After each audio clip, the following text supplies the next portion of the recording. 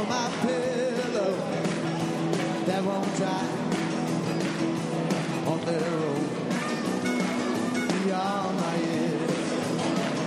I've known sorrow, but today I don't walk alone. Yeah, 'cause I'm on the road to recovery, step by step.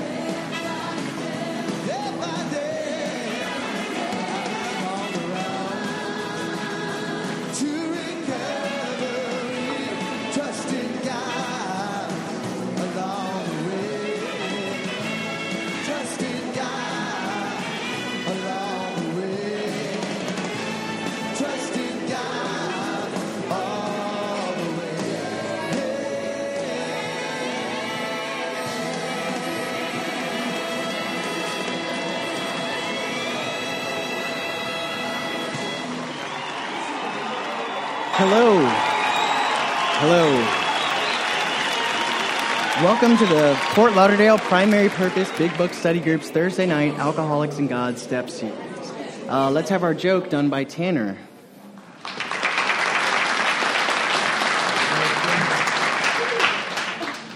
Hey everybody, I'm Tanner. I'm an alcoholic. So a man walks into a bar and orders a whiskey. When the barman serves it up, he takes it outside to the bench in front of the bar to drink it. As he is enjoying his drink, a nun walks by and glares at him sourly. "How can you pollute your soul with the devil's drink like that?" she asks. The man shrugs and he says, "It's not the devil's, it's just whiskey." "But it's sinful and wicked." "How do you know it's so bad then? Have you ever tasted whiskey?" "Of course not. My sisters and Mother Superior told me how evil drink is." The man looks and he says, "But how do they know? Have they ever had a drink?" They go back and forth like this for a while. Before at last the nun relents. "Well, I suppose that if I were to try a sip of whiskey, I would better understand how it corrupts the soul. But it wouldn't do for any of my sisters to come here and see me drinking. Could you order me one and put it in a teacup, please?" The man agrees. This is fair. Walks up to the barman. He says, "2 whiskeys, please. But put one of them in a teacup." The barman slams his hand down and he says, "Is the dang nun here again?"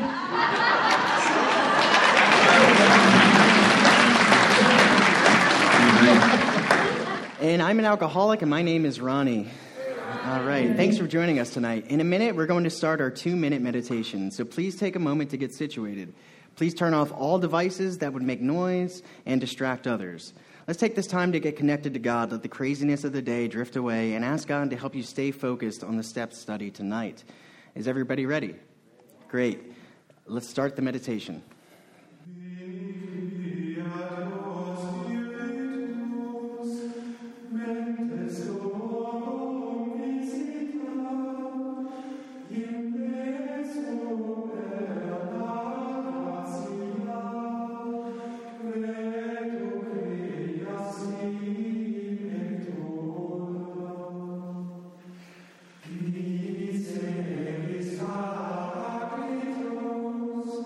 Oh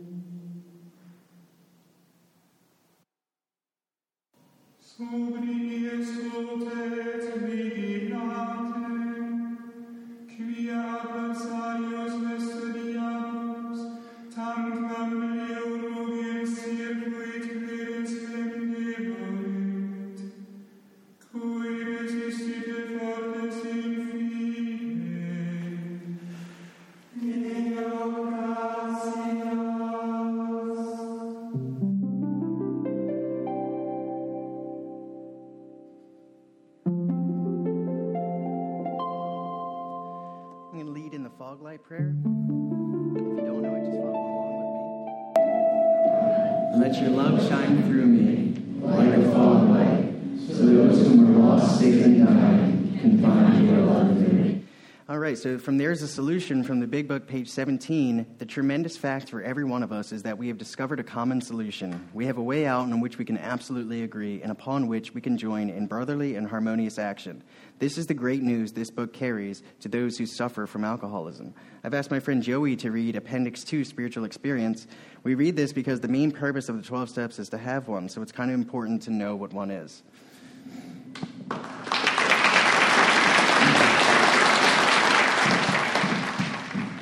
How you doing? Joey, alcoholic.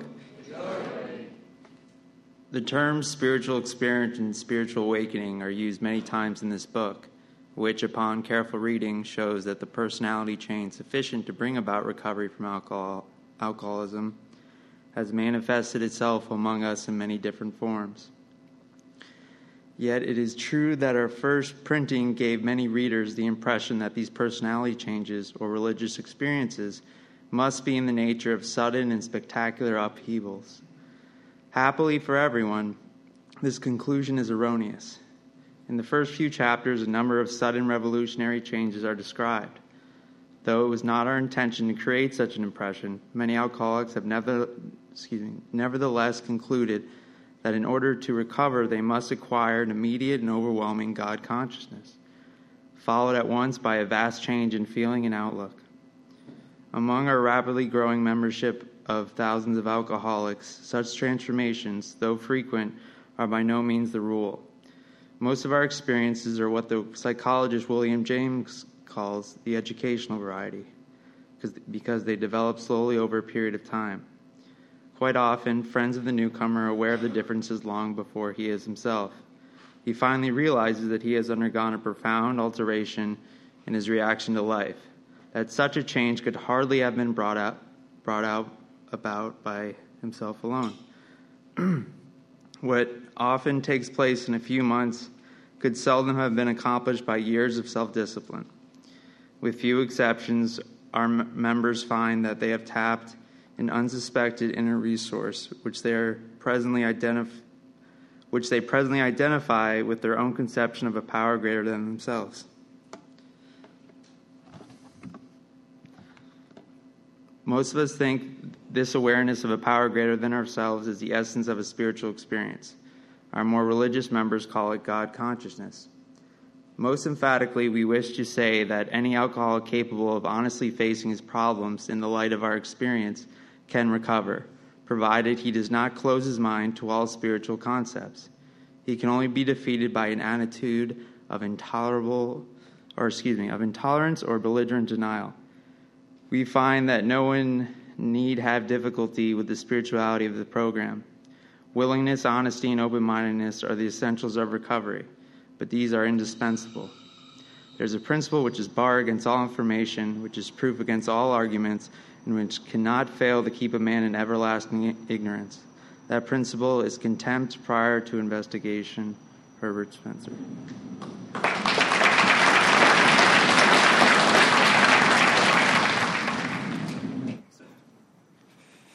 All right.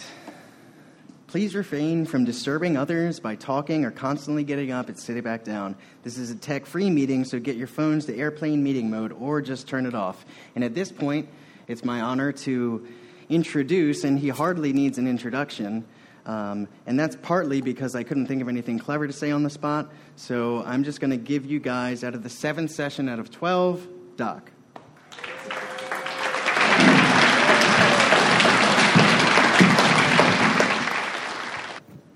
Docc, alcoholic.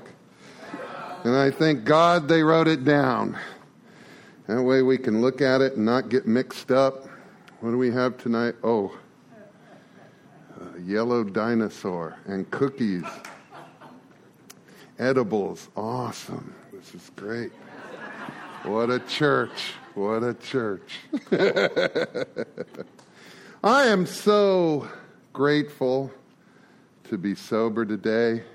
Every time I start working with annoying, resistant alcoholics, You know, it just makes me so grateful that whoever was helping me when I was new and annoying and resistant didn't give up, you know, because I should have probably just been dumped a dozen times with my crappy attitude, you know, because I was smarter than anybody in here in my first 30 days, you know, and God save us that they had microphones 30 years ago. We shouldn't even give microphones out today, I don't think, you know. But they would give me a microphone so that I could express how much more I knew than anyone else in the room, man. And it was just, oh, God, it had to have been horrible for those poor people. And I just cringe now to think what it was like to be around me, you know, that I knew everything. Yet I had never cracked this book open. God forbid I ever opened the book, because I didn't need to. You guys were doing it at the meetings. I just repeated what I heard, like everybody else does, right? It was great. And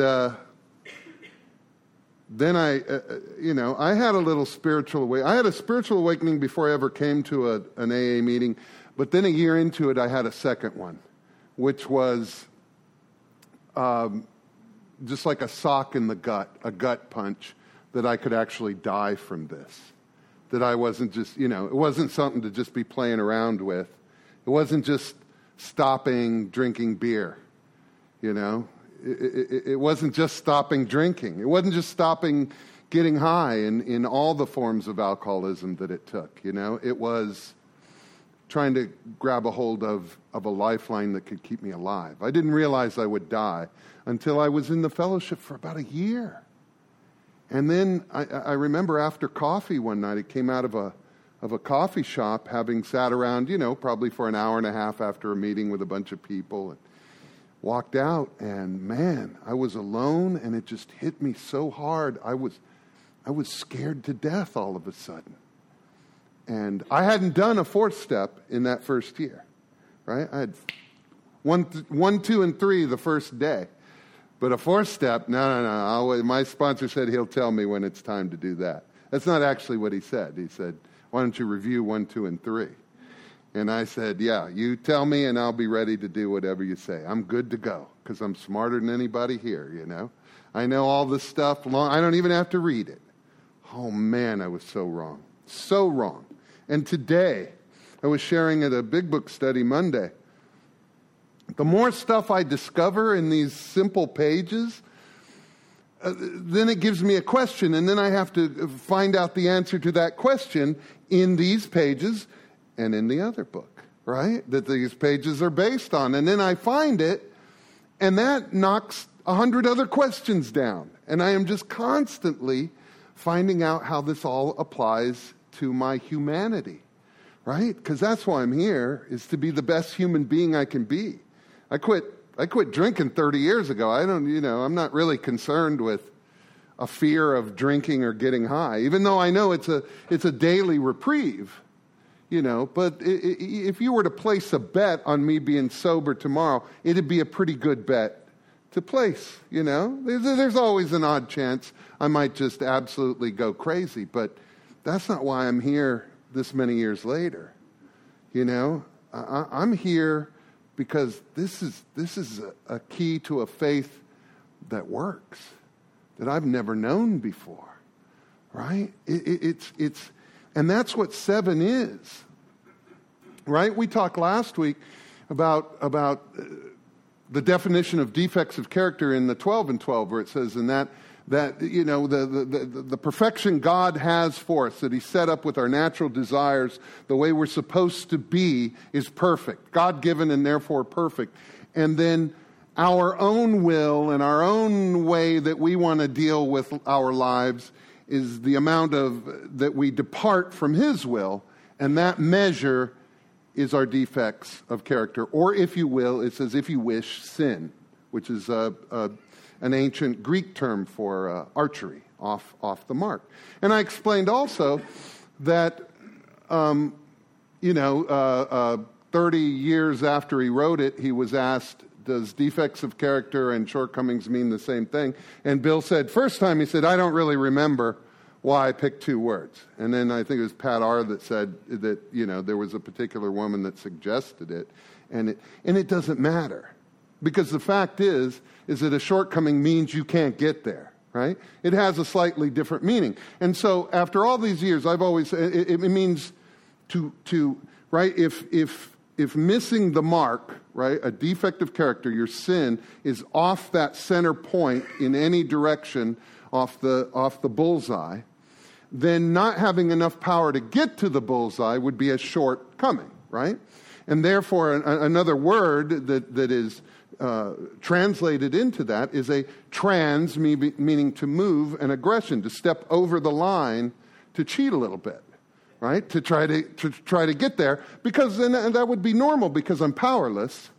So I'm going to try to get there with a little cheat.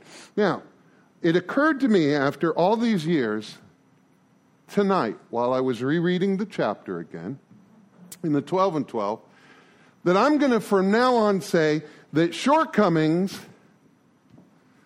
are a type of defective character, okay? It's a defective characteristic that causes you to transgress and not get there. That way, everybody's happy. Nobody has to wonder about, well, Bill didn't say that. We don't care. What we care is how can I take those words, find out exactly what they mean, apply them to my life, and be a better human being. And so now it just occurred to me that tonight that a shortcoming is a type of defective character. It's just measured in a different direction. That's all. Right? It's a transgression. Sins and transgressions. Right? Moving this way, or this way. The three dimensions. Right? So I'm gonna go over what humbly asked him to remove our shortcomings. The shortest or briefest step in the 12. And probably the most misunderstood. And often skipped. And not really loved. And I don't think a lot of us even take the time to try to visualize what that step means in its entireties, right? We like to sew it to 6 and make it all one thing. And I've always said, if it were meant to be one thing, it would be one thing. It's specifically meant to be a separate thing. So I'm going to talk tonight just briefly about what humility really is, right, as far as our books go, what our life is like without it, and what our life is like when we have it, right? Because that's really all we care about, right? I mean, I don't need to know about humility if I refuse to have any of it, right? But imagine what this is, right? These are awesome words, right here. This asked him. So if you imagine yourself that you could possibly go before your higher power, go before God as we understand him, right? And I believe those words don't mean as you personally interpret it. I mean, I think it means more specifically, it doesn't matter. We all know what we're talking about when we say God, because it's not a name, it's a title, right? It's a position. It's not, his name isn't God. I don't know any gods. I know a whole pantheon of gods because I studied comparative religions. I know a whole lot of gods. None of them are named God, right? So when we're talking about God, it's all those different gods, and we're talking about the God as described in the big book, which is very non-specific, and that's perfect. That's for our needs here. It's perfect.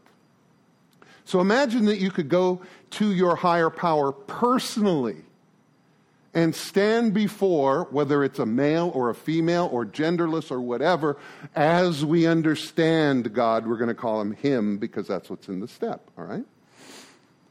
And first of all, that we're allowed to even ask him anything, right? And really visualize yourself going to God personally and going, God, I have a personal request. I would like you, the creator of all things known and unknown.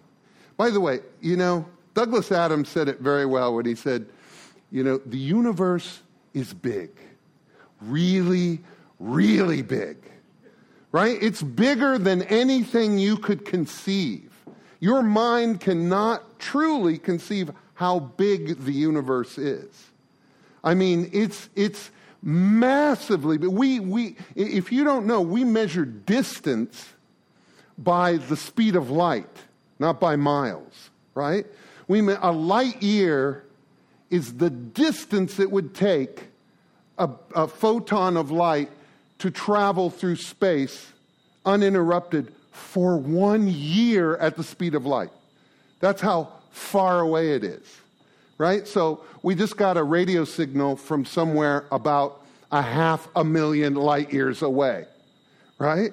And we're going, wow, what's that? And that's close, man. That's close in this universe. And then you take all that and you make that's just the galaxy. And now since 1995, since Hubble has come up, we've been able to see, there's more than one or two other galaxies. There's like 250 million more we can see. It's immensely big. And it is so big that there's an event horizon where the light has not had enough time to travel to get to us. So we can't see anything beyond that because it's just too far away. The light has not even reached us at the speed of light yet since the beginning of the universe. And not only is that so much that big, but there are probably multiple universes like that stacked on each other like a deck of cards, right? It is so huge, you don't mean squat. That big old universe really doesn't care about whether your Amazon delivery made it today. It doesn't, right? And we're losing our minds over that. I was telling my friend David on the way here, I said, if our existence lasts another 10,000 years, civilizations will look back on this civilization like we look back at the Hittites and things, and they'll go, God, what animals they were. Right? They had no clue about what's going on around them. They were only thinking about material and emotional security at that moment. That's all they thought of. They were animals, primates, primitive. That's us. And yet we still think, like I did when I got here, we're so much smarter than anyone who has lived before in history. Right? Oh, those stupid Hittites. They didn't know anything. We understand it all. I got news for you. There were lots of civilizations that knew more about spirituality than we do today. Right? And I believe that all of this was divinely inspired so that we could have a quick and easy route to get to this God of our understanding, right? So if we're sitting before him and we go, I have a request. I'd like you to remove all the things objectionable, right? Like the prayer says in the big book. I'd like you to make me the best human being I could be. I'd like you to remove my sin that I can't hit the target, and I'd like you to empower me enough that I don't have to cheat, right?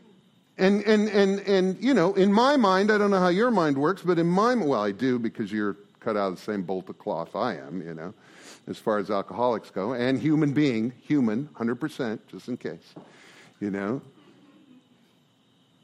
that my God is loving and forgiving, right? And I think that request would please him in my world, right? And hopefully in yours.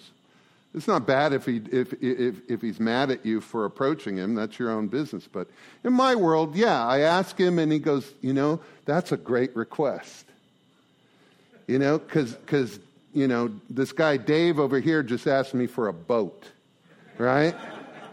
and this girl, Margaret over here, she's asking me to hook her up with Bill because he's getting a boat, right? And it's like God goes, I'm really proud of you that you came and asked me to make you a better person so that you can have relationships with the rest of the humans. And he says, I'll do it, but I can't give it to you unless you have a specific attitude, unless your heart and mind are one so that you can receive this change I'm going to give you, which is humility. If you don't have it, I don't care. You just can't, it's like you got 6 arms. You'll never put on this jacket. It'll never work. God can give it to you, it's just not going to work, right? Because I've described it many times before. It's like we're holding a bouquet of black umbrellas, right? Very Tom Waitsy there. A bouquet of black umbrellas. And grace is falling on us all the time. The big book calls it grace. Grace, by definition, means it's a divine gift, that you can't earn it. You can't do anything for it. I certainly didn't deserve to be sober before I came in here, but God graced me with enough sobriety to come in here and start doing this. He kept me alive for a year until I went, wow, I really need to move, put one foot in front of the other. He gives in that grace, he gives us peace, which is a vision of where we belong in God's tapestry. He gives us joy, right? Which is just, it's nearly indescribable. He has a love, the Greeks called agape, which was a constant flow of love in and out of you through God, right? And he gives all of that, but it can't hit you if you're holding the bouquet of black umbrellas. And the only thing that can blow them away, God goes, they're gone, but if you hold on, you got free will. You can hold on to them all you want. And I could let go of 99 out of 100, and guess what? It only takes one to block all that grace. Maybe if I'm lucky, a drip will hit me now and then of this grace, and I'll go, oh, I got a glimpse, right? That's what the big book says. We get a glimpse of God's kingdom, hopefully. That's not a place, right? It's not like a big castle that, with the God flag on it, God's kingdom, magic kingdom. It means an era. It means a reign, right? It means when God is in charge of everything. For a moment, we get a glimpse of what it would be like if God was in charge of everything instead of us, right? Just for a moment. Because I'm constantly trying to get to the state of humility, where I'm not being blocked. I believe that this book lays out direct formulas to achieve humility.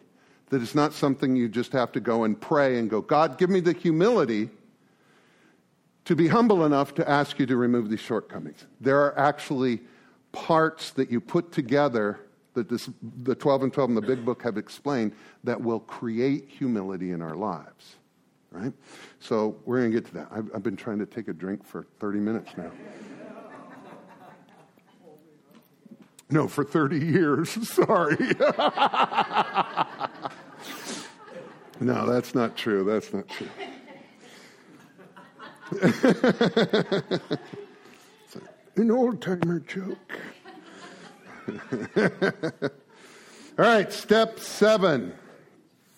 We're going to talk, first of all, I'm going to define a couple things. Dilemma, we're going to come across a couple dilemmas in here. Dilemma is on page 45 where it says, lack of power, that was our dilemma. Dilemma doesn't mean problem. It means a choice between two things, right? Die, to, lemma, to choose. It's a choice between this or that. Very Platonic. The whole book is written like Plato. It is or it isn't. It's all or nothing. You're sober or you're not. You're in or you're out. You're on board or you're not on board. There's no, as I told a young man last week, there's no balance, right? That's psychological stuff. That's great. You learn that in treatment. Good for you. God bless you. I have nothing against psychology. I'm carrying around William James's book, right? Father of modern psychology. But balance is for psychological problems.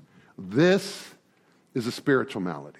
There's no balance. We're 100% into one. That's it. There's no balance. We're all in, or we're not, right? Like when I got sober, I got down to just beer and marijuana. That's sober, right? I thought that was sober. Because beer is not liquor and marijuana is a flower. So neither of those count.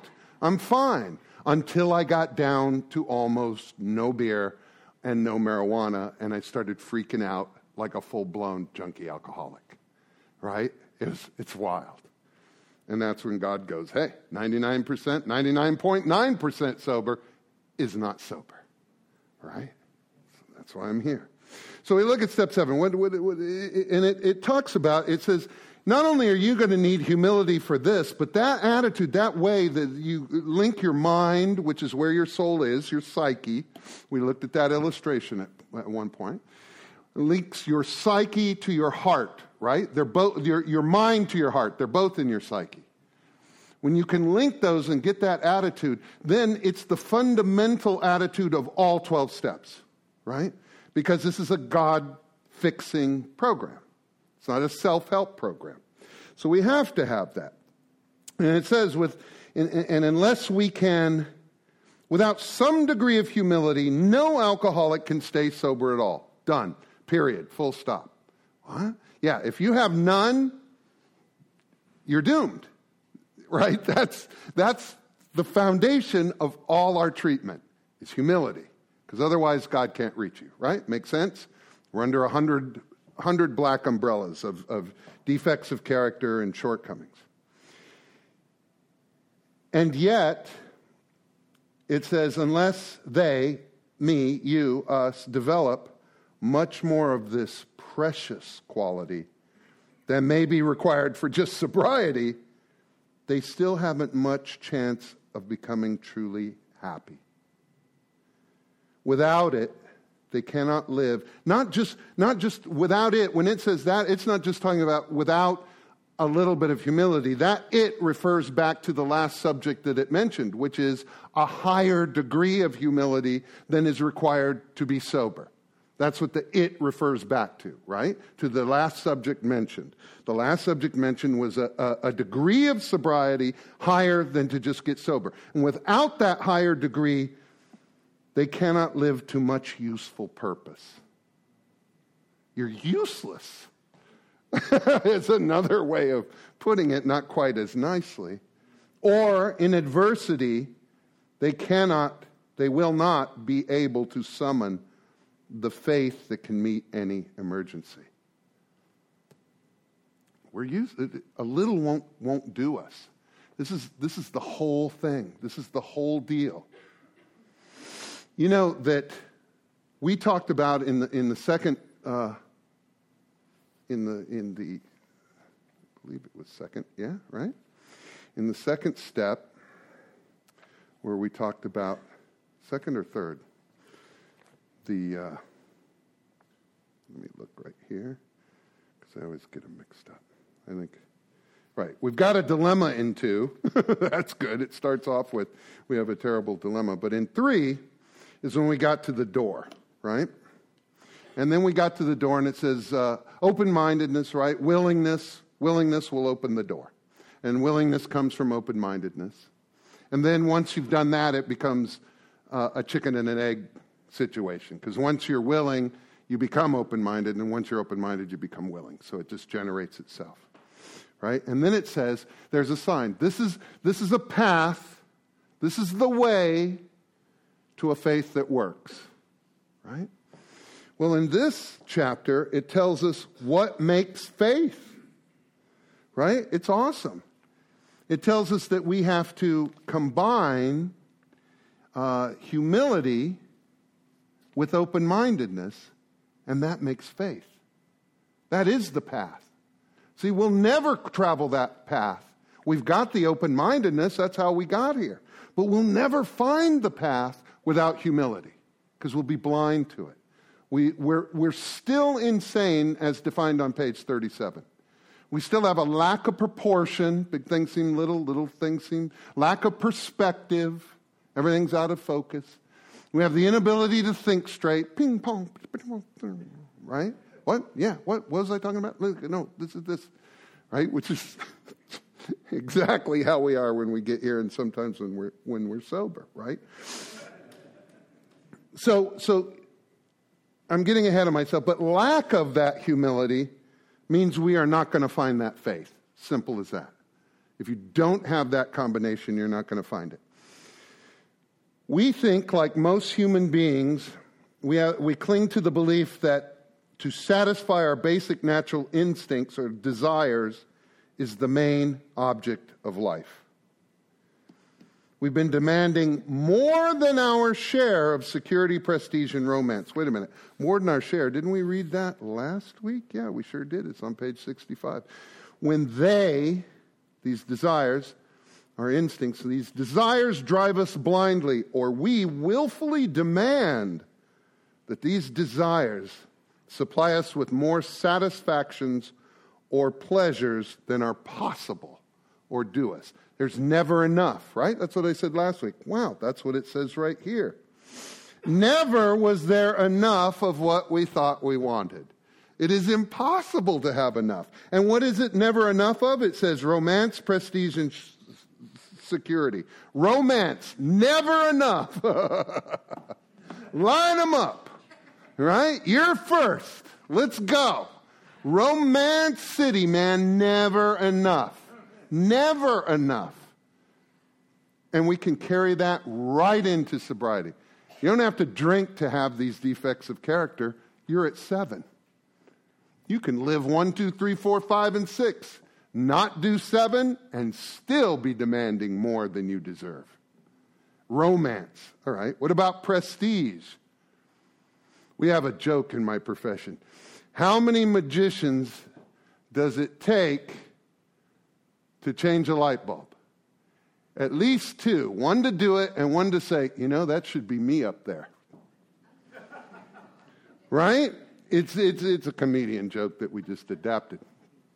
But that's the way we think. I should be at a higher status than I have worked to get. Right? I automatically deserve to be at a higher level than most of you. I don't know why, but I just feel it in my bones that I'm a leader, I guess, and I should be the one in charge of this stuff. It's like we don't even want those jobs. We just want the title that goes with it. We just want people going, "Oh, hi, you're the person in charge." Great. I remember one time my former wife, and she's my daughter's. As my daughter pointed out, she's also your baby mama. I go, okay, that's good.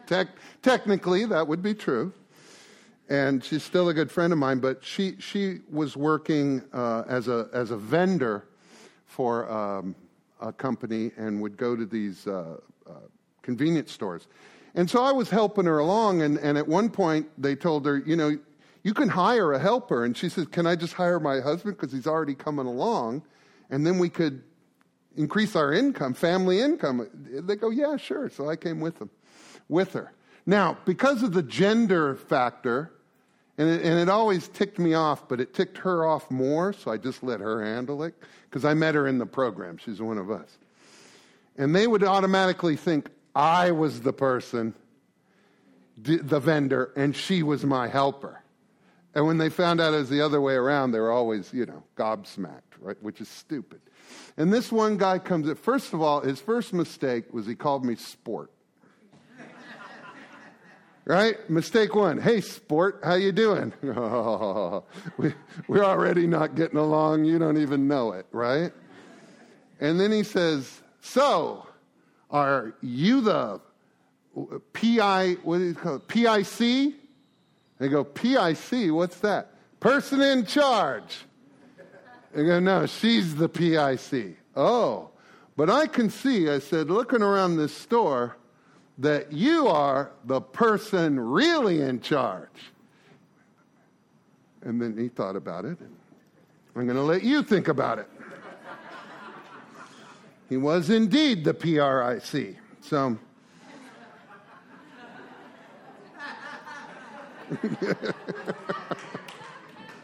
the person really in charge. Prestige, no big thing. Romance, no big thing. But let's look at the first one. It says security. In step 4, it says we only fear 2 things: lack of emotional security and lack of material security. Emotional security and material security. Love and money. Sex and money, right? Being admired, cared for, loved, petted. If you're a man, treat him like a dog. Pet him and feed him. and we will be loyal and protective forever. Pet him and feed him, right? That's it. That's emotional security to a man. And material security is I need stuff. I need my stuff, man. And the more stuff, oh my God, when I got sober, I started hitting every thrift store in town, you know? I started just filling my place with stuff because I didn't have stuff. Now I'm sober and I got stuff. Then I got robbed and I had no more stuff. And I had to go get a new stereo and a new TV, and it was great, more stuff. Then it says in a couple pages here, it says the two things that we are really afraid of.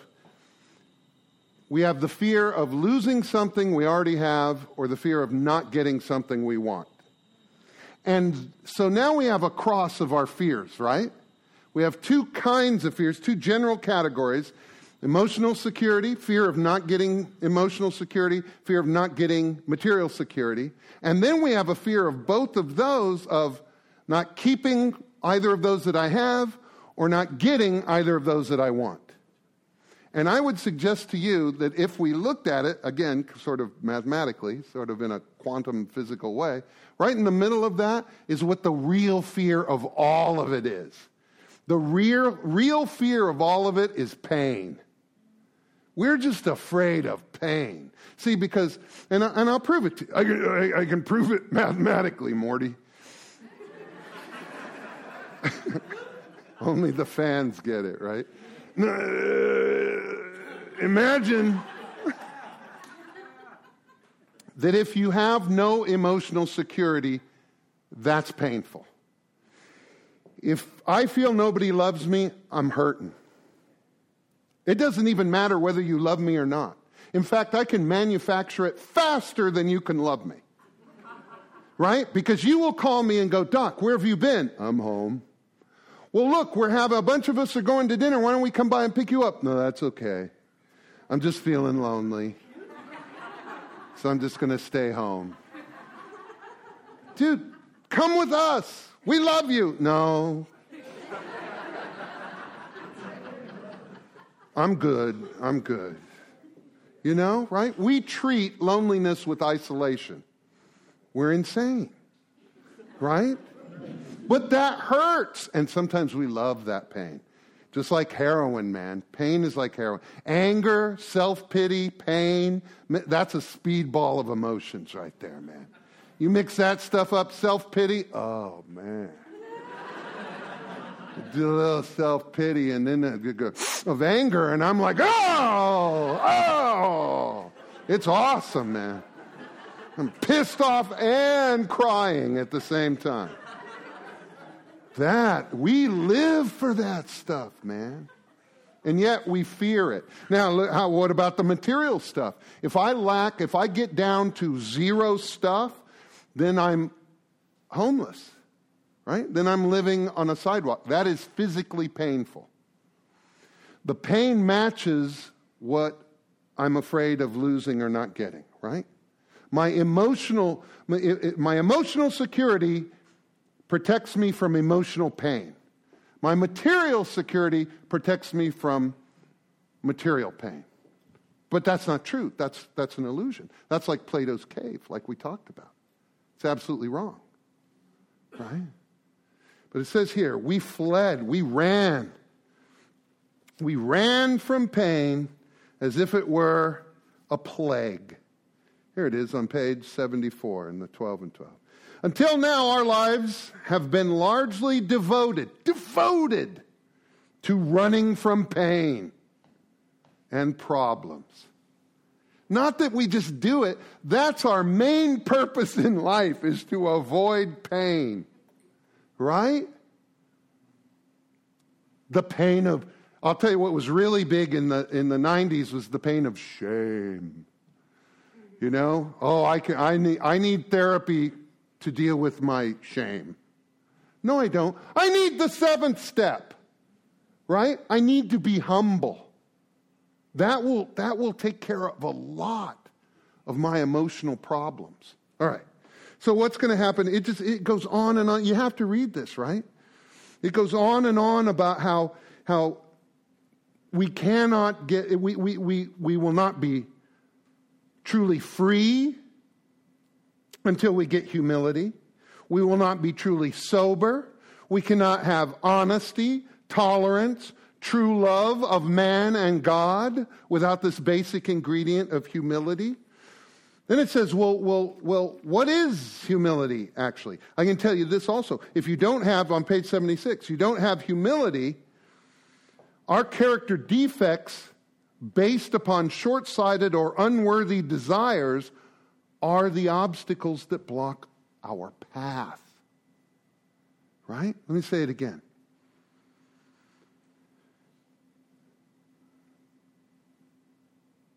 Our defects of character are the obstacles that block our path. These defective characteristics, these shortcomings, are based upon short-sighted or unworthy desires. And where do those come from? Those come from the belief that I'm still number one in this setup. Me, others, and God. 5 was supposed to move God to the front. God, me, and others. 12, it'll be God, others, and me. Right? I have to get humble. How do I get humble? Here's the magic ingredient. It says early on, in the first couple chapters, it talks about if you have willingness and combine it with honesty, you almost have humility. Right? You have to be willing to go to any lengths. Really willing. There's a lot of different spiritual sayings. And a great one is a Jesus saying. Pick up your cross and deny yourself daily. Right? Pick up your cross means like suffer. Daily. Deny yourself a little bit. Pick up your shovel and dig. Pick up your axe and chop. Pick up your bucket and get some water. Deny yourself and do the right thing a little bit every day. Right? A little bit every day. That's willingness and then honesty. When I look in the mirror, what do I see? Do I see a guy chasing his tail who wants the boat, who wants the relationship, who, if I just made more money, all my other problems would go away? If I just got rid of that nasty so-and-so that sits at the desk next to me, do they still have cubicles in the world? Right? Do they still have that? Is that still out there? Right? Because they used to. They used to have, what was that cartoon? Delbert? Dogbert? There was an Office cartoon that was all about cubicles. With Delbert? If I could just get rid of, I know, the guy from Workspace, right? What is that? Office Space. Yeah, that'd be great. Good, yeah, I'm going to have you come in on Saturday. Yeah, that'd be great. Right? If I could just get rid of that armhole, my life would be fine. If I get rid of my girlfriend, if I could keep her and get rid of her kid, if I could get whatever it is, I'm just being honest. There are men sitting there going, I never had that thought in my life. Never. Me and what's his name are like this, man. We're close. That's all wrong. It's all wrong. You have to look honestly in the mirror and go, here's what I'm trying to do. What is my real purpose in life? Why am I here? Why am I alive? Why did I survive getting high and getting drunk all those years? Because God grabbed me, pulled me in here, and told me to do what's on page 77 of the big book. That your real purpose is to be best fitted to be of maximum service to God and to those about you. It's your real purpose in life. The rest of it, icing on the cake. It doesn't mean anything. It says here, the real reason that God will give you a boat is because you need a boat to do the work He wants you to do. If you need a boat, you'll get a boat. If you don't, He'll put you to work on a boat. Right? He will do whatever you need. He will give you. Listen, there is no reason you shouldn't drive a top-of-the-line car, brand new, If, for instance, this isn't the only one, this is just an example, if you're taking a bunch of people to meetings and taking them home, if you're using your car all the time for AA stuff, I think God would go, that piece of junk, it's done. I want you to have a big new car. That's the kind of faith we need, right?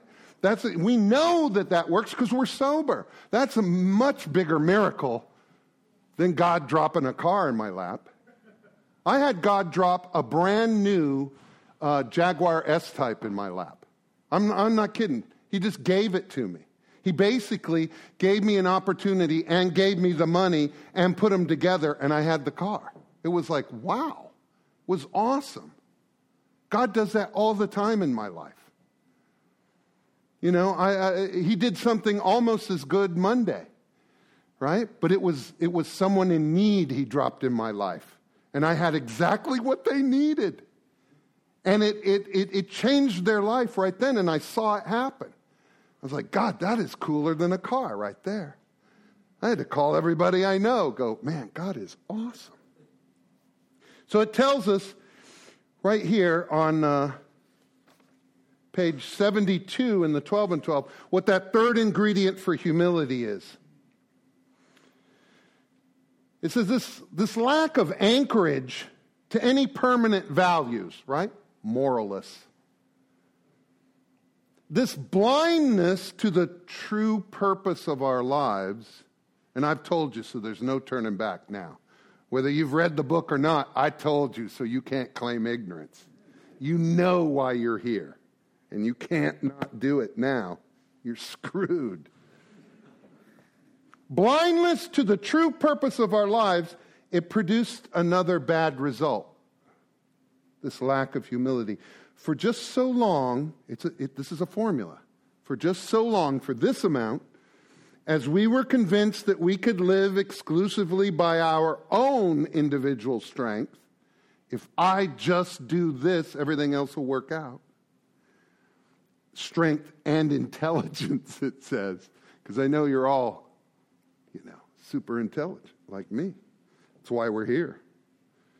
For just that long was a working faith, which is that path, right? Faith in a higher power, impossible. Half measures avail us nothing. 99% measures avail us impossible. Impossible. Not you're going to have a tough time.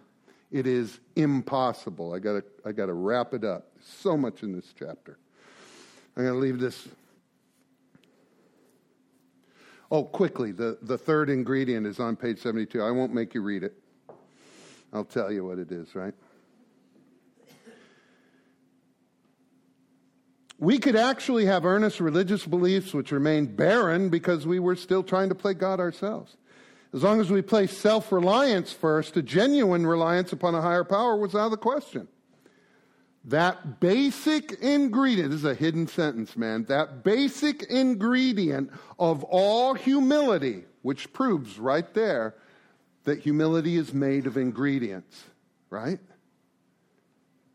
The first two is willingness and honesty. A desire to seek and do God's will was missing. That's the third ingredient to humility. A desire to seek and do His will. Not just do it, not just do the right thing, but a desire to go seek and do it. We've been running from pain, then we looked at AA. We looked at people around. We listened everywhere. We saw failure and misery transformed by humility. It's the philosopher's stone, man. Humility is what changes lead to gold. Everywhere we saw failure and misery transformed by humility into priceless assets. This is page 75 in the 12 and 12. You can also find that on page 124 in the big book. Our dark past, in God's hands, becomes our most precious possession. We heard story after story of how humility had brought strength out of weakness. In every case, pain that we ran from like a zombie apocalypse had been the price of admission into a new life. I want a new life. I'm tired of this. Even if I'm sober 1 year, 10 years, 20 years, and I'm not happy, I'm not joyful, I'm not free, I'm miserable, I'm still playing whack-a-mole with my life. If I just get this in the right place, or, it's Tetra my whole life, right? If I'm still living like that, I hate it. I need a new life. Well, how do I get into this place? There's a tent. New life for Docc. Okay, what's the admission? Pain. I'll try something else. But then but I have this book, see? This book says, in every case, pain had been the price of admission into a new life. But this admission price had purchased more than we expected. It purchases more than just the new life, an admission to a new life. It brought a measure of humility. Pain brings humility. Pain is the heat that you apply to those three things, those three qualities I told you about. Willingness, honesty, and a desire to seek and do God's will. Pain brings those together and changes your life into gold, into a priceless asset, right?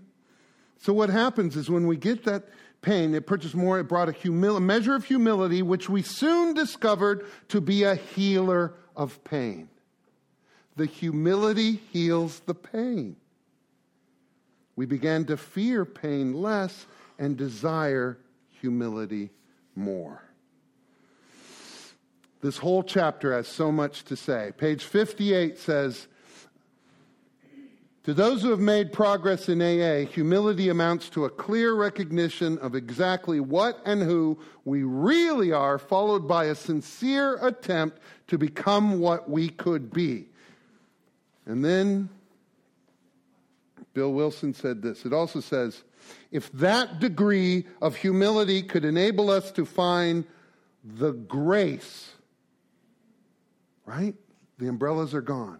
The grace by which such a deadly obsession, such as alcohol and drugs, could be banished, then there must be hope of the same result respecting any other problem we could possibly have.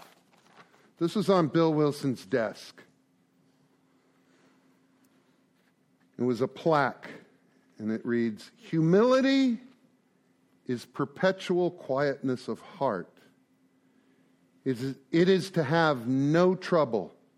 It is never to be fretted or vexed, irritable or sore.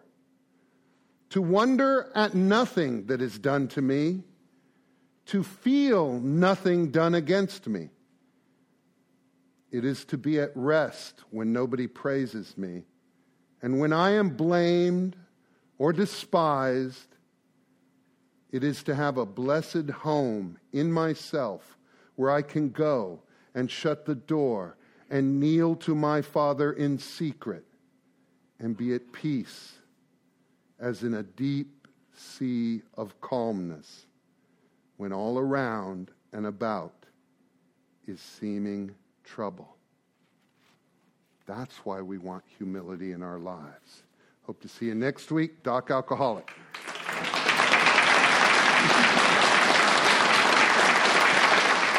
And now, I'm taking my cookies. All right, let's thank the speaker one more time.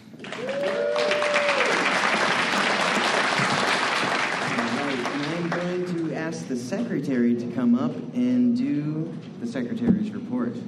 Thank you, Megan.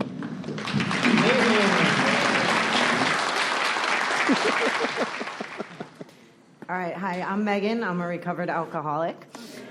In keeping with the seventh tradition that states that every group shall be fully self-supporting, declining outside contributions, the baskets are now going around. And I have asked David to read the recovered statement. We read this notice to explain why many people in this group identify as recovered rather than recovering, and what it exactly means to be a recovered alcoholic.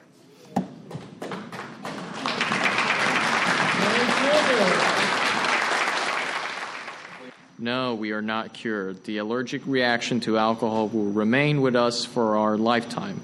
but we have been restored to sanity. That was the problem. The main problem of the alcoholic centers in his mind rather than in his body. We are now sane where alcohol is concerned. Consequently, we have recovered. Thank you.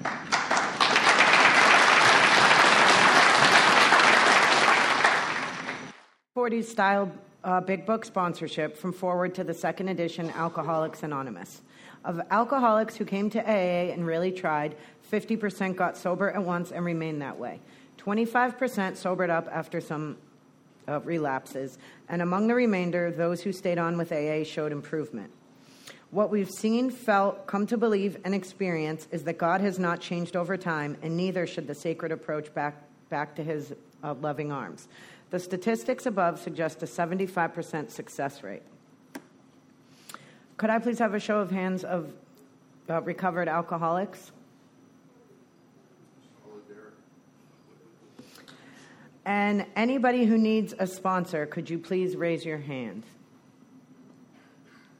Okay, so could we get with this one? What's your name? Brandy, after the meeting, and try to get her back to God.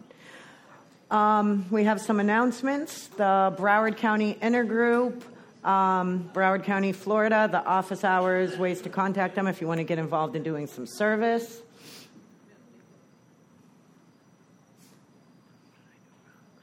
The Broward County Institutions Committee.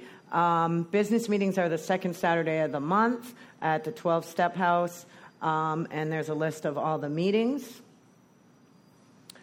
Save the date for the 57th Annual Intergroup Appreciation Banquet. That is April 25th. Information about tickets and how to get them are all up there. And then the Spring Fling Chili Cook-Off and Dinner. That is Saturday, March 7th at the NSU Davie campus.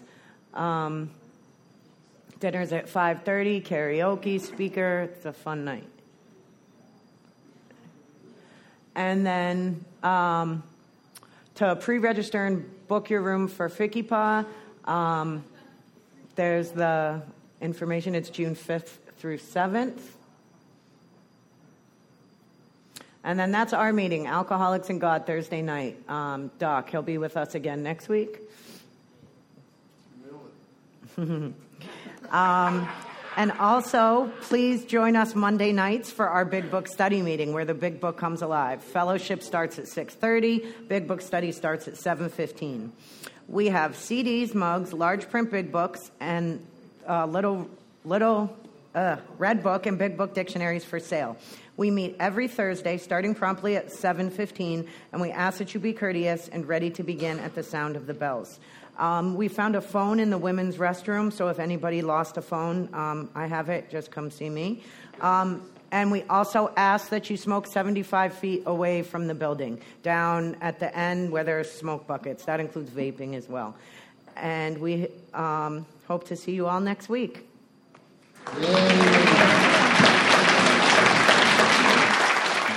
I'd like to invite everyone to the Monday Night Big Book study, which you already read. Let's close with the Lord's Prayer.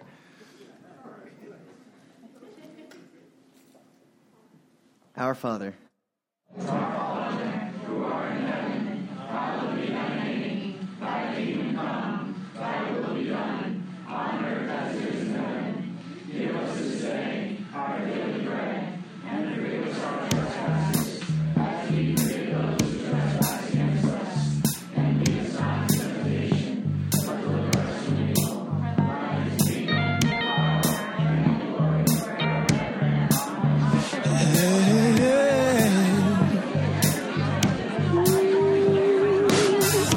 Heart is heavy, my soul is thirsty, body's aching. I am desperately in need of restoration. Yeah, and I am ready for you to take me higher. Yeah, the only thing that I can do is keep on praying.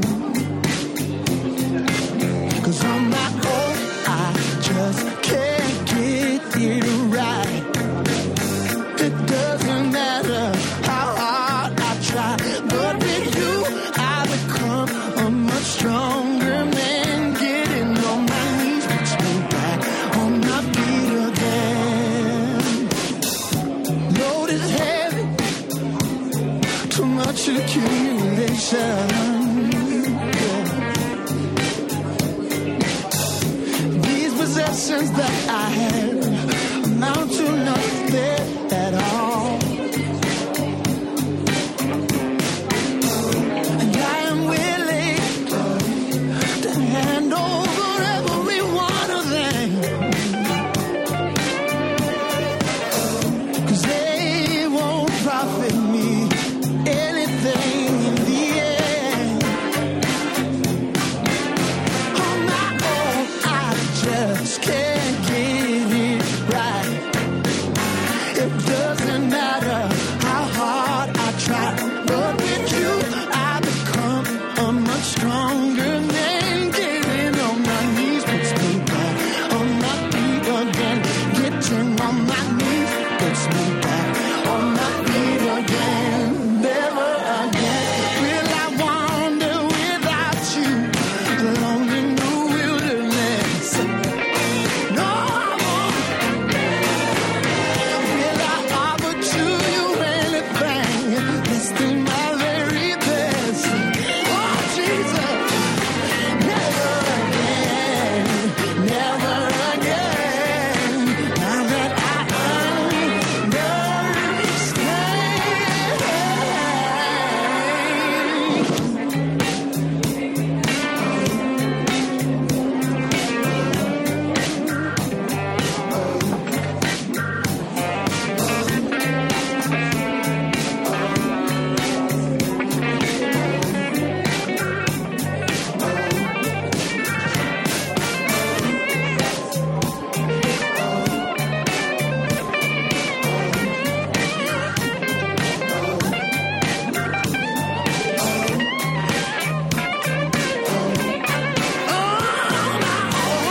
I just can't get it right.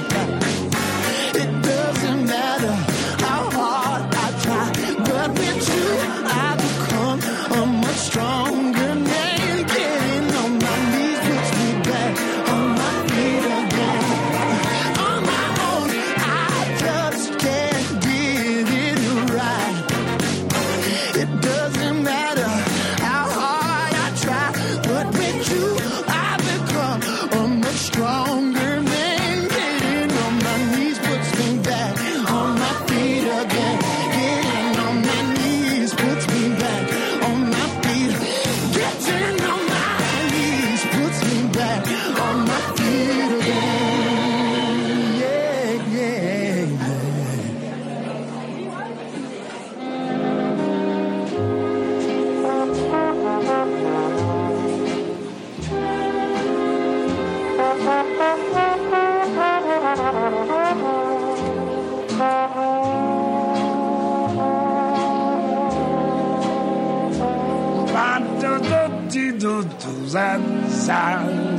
Oh, when you smiling,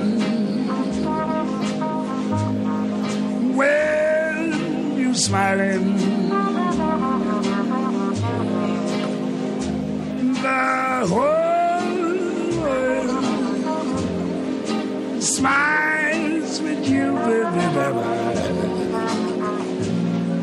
Yes, when you laughing, when you laughing, yes, the sun comes shining through. But when you crying, you bring on the rain. So stop your sighing, baby, and be happy again. Yes, and keep on smiling. Keep on smiling, baby, and I hope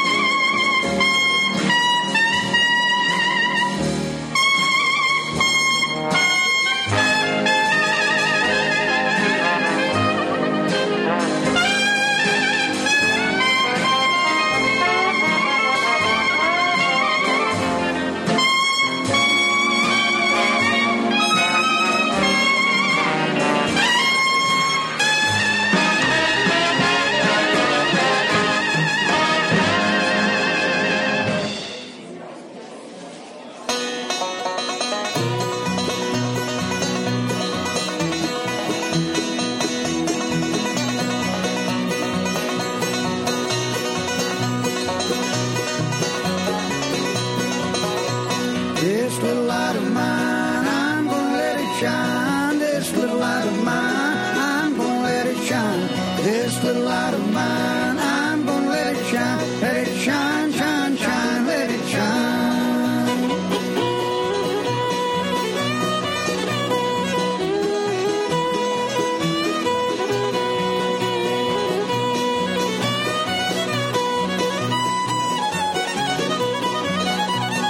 Everywhere I go, I'm gonna let it shine. Everywhere I go, I'm gonna let it shine.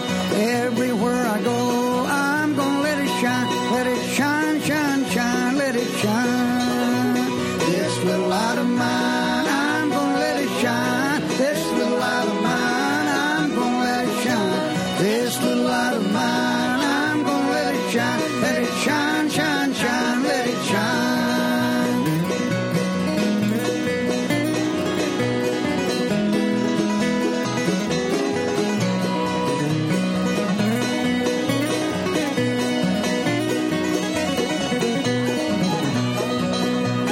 All in my house, I'm gonna let it shine. All in my house, I'm gonna let it shine. All in my house, I'm gonna let it shine. Let it shine, shine, shine, let it shine. This little light of mine, I'm gonna let it shine. This little light of mine, I'm gonna let it shine. This little light of mine, I'm gonna let it shine. Let it shine, shine, shine, let it shine.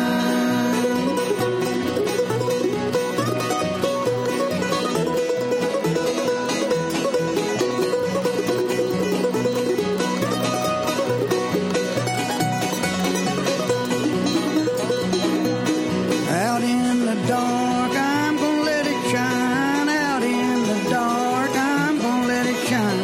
Out in the dark, I'm gonna let it shine. Let it shine, shine, shine, let it shine. This little light of mine, I'm gonna let it shine. This little light of mine, I'm gonna let it shine. This little light of mine, I'm gonna let it shine. Let it shine, shine, shine, let it shine.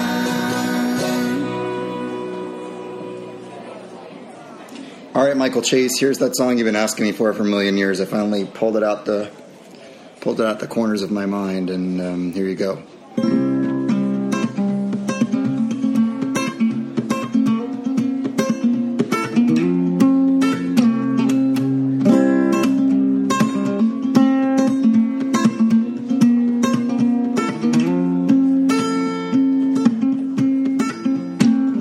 The fog is lifted. I see the light, count my blessings when I go to sleep at night, and I dream now.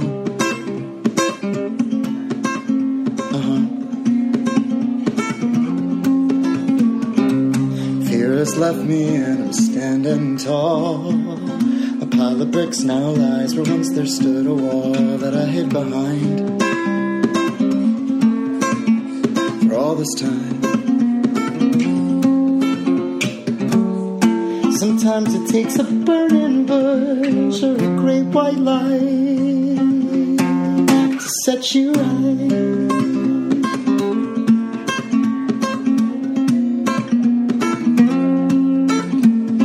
Well, my eyes don't cry now, and I'm out to dry. Pity party's over, the guest of honor has arrived, and he's on my side. For the first time in my life, are green now, growing vines. They twist and turn each way, flowers blooming all the time right outside my door.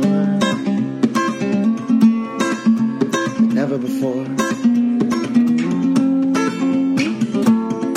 I had to change everything to realize that today is the best day of my life.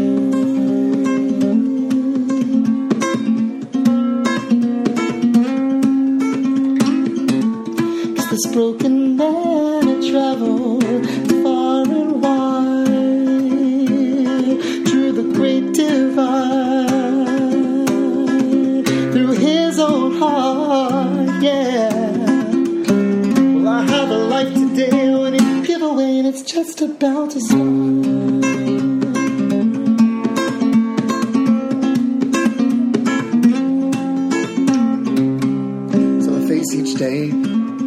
brand new way. Show up and plug in my guitar. And I play my songs, and people sing along, and stomp their feet and raise their arms. And here in this moment that we share, nothing could compare.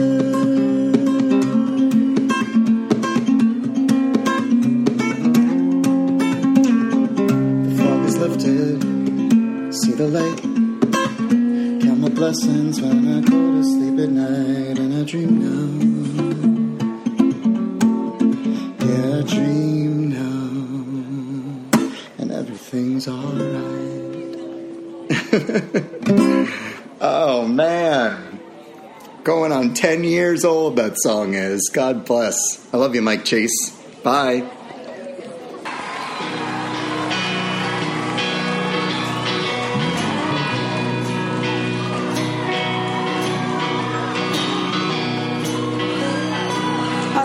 This one, don't you?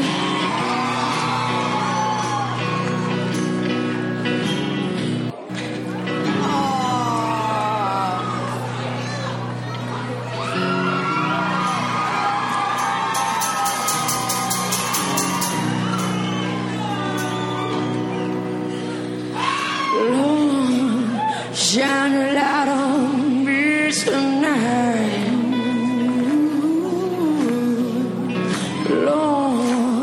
Shine a light on me tonight.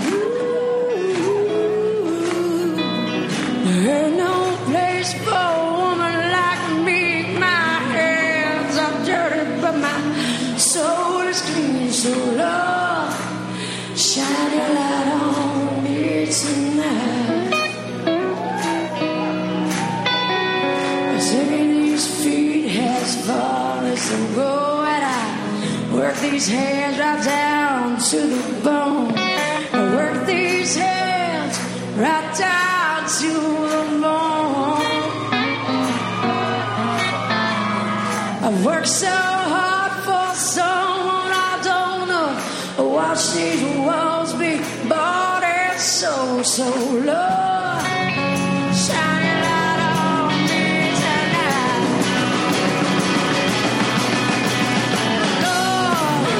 Shine a light on me tonight. Oh, shine a light. Lord, shine a light on me tonight.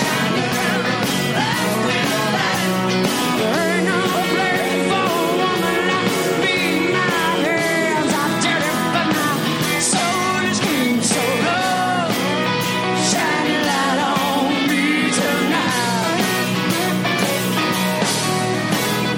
Taking this feet told as far as on your way up.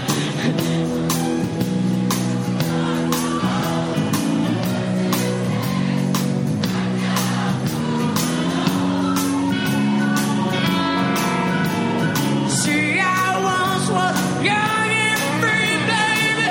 This old world, so long.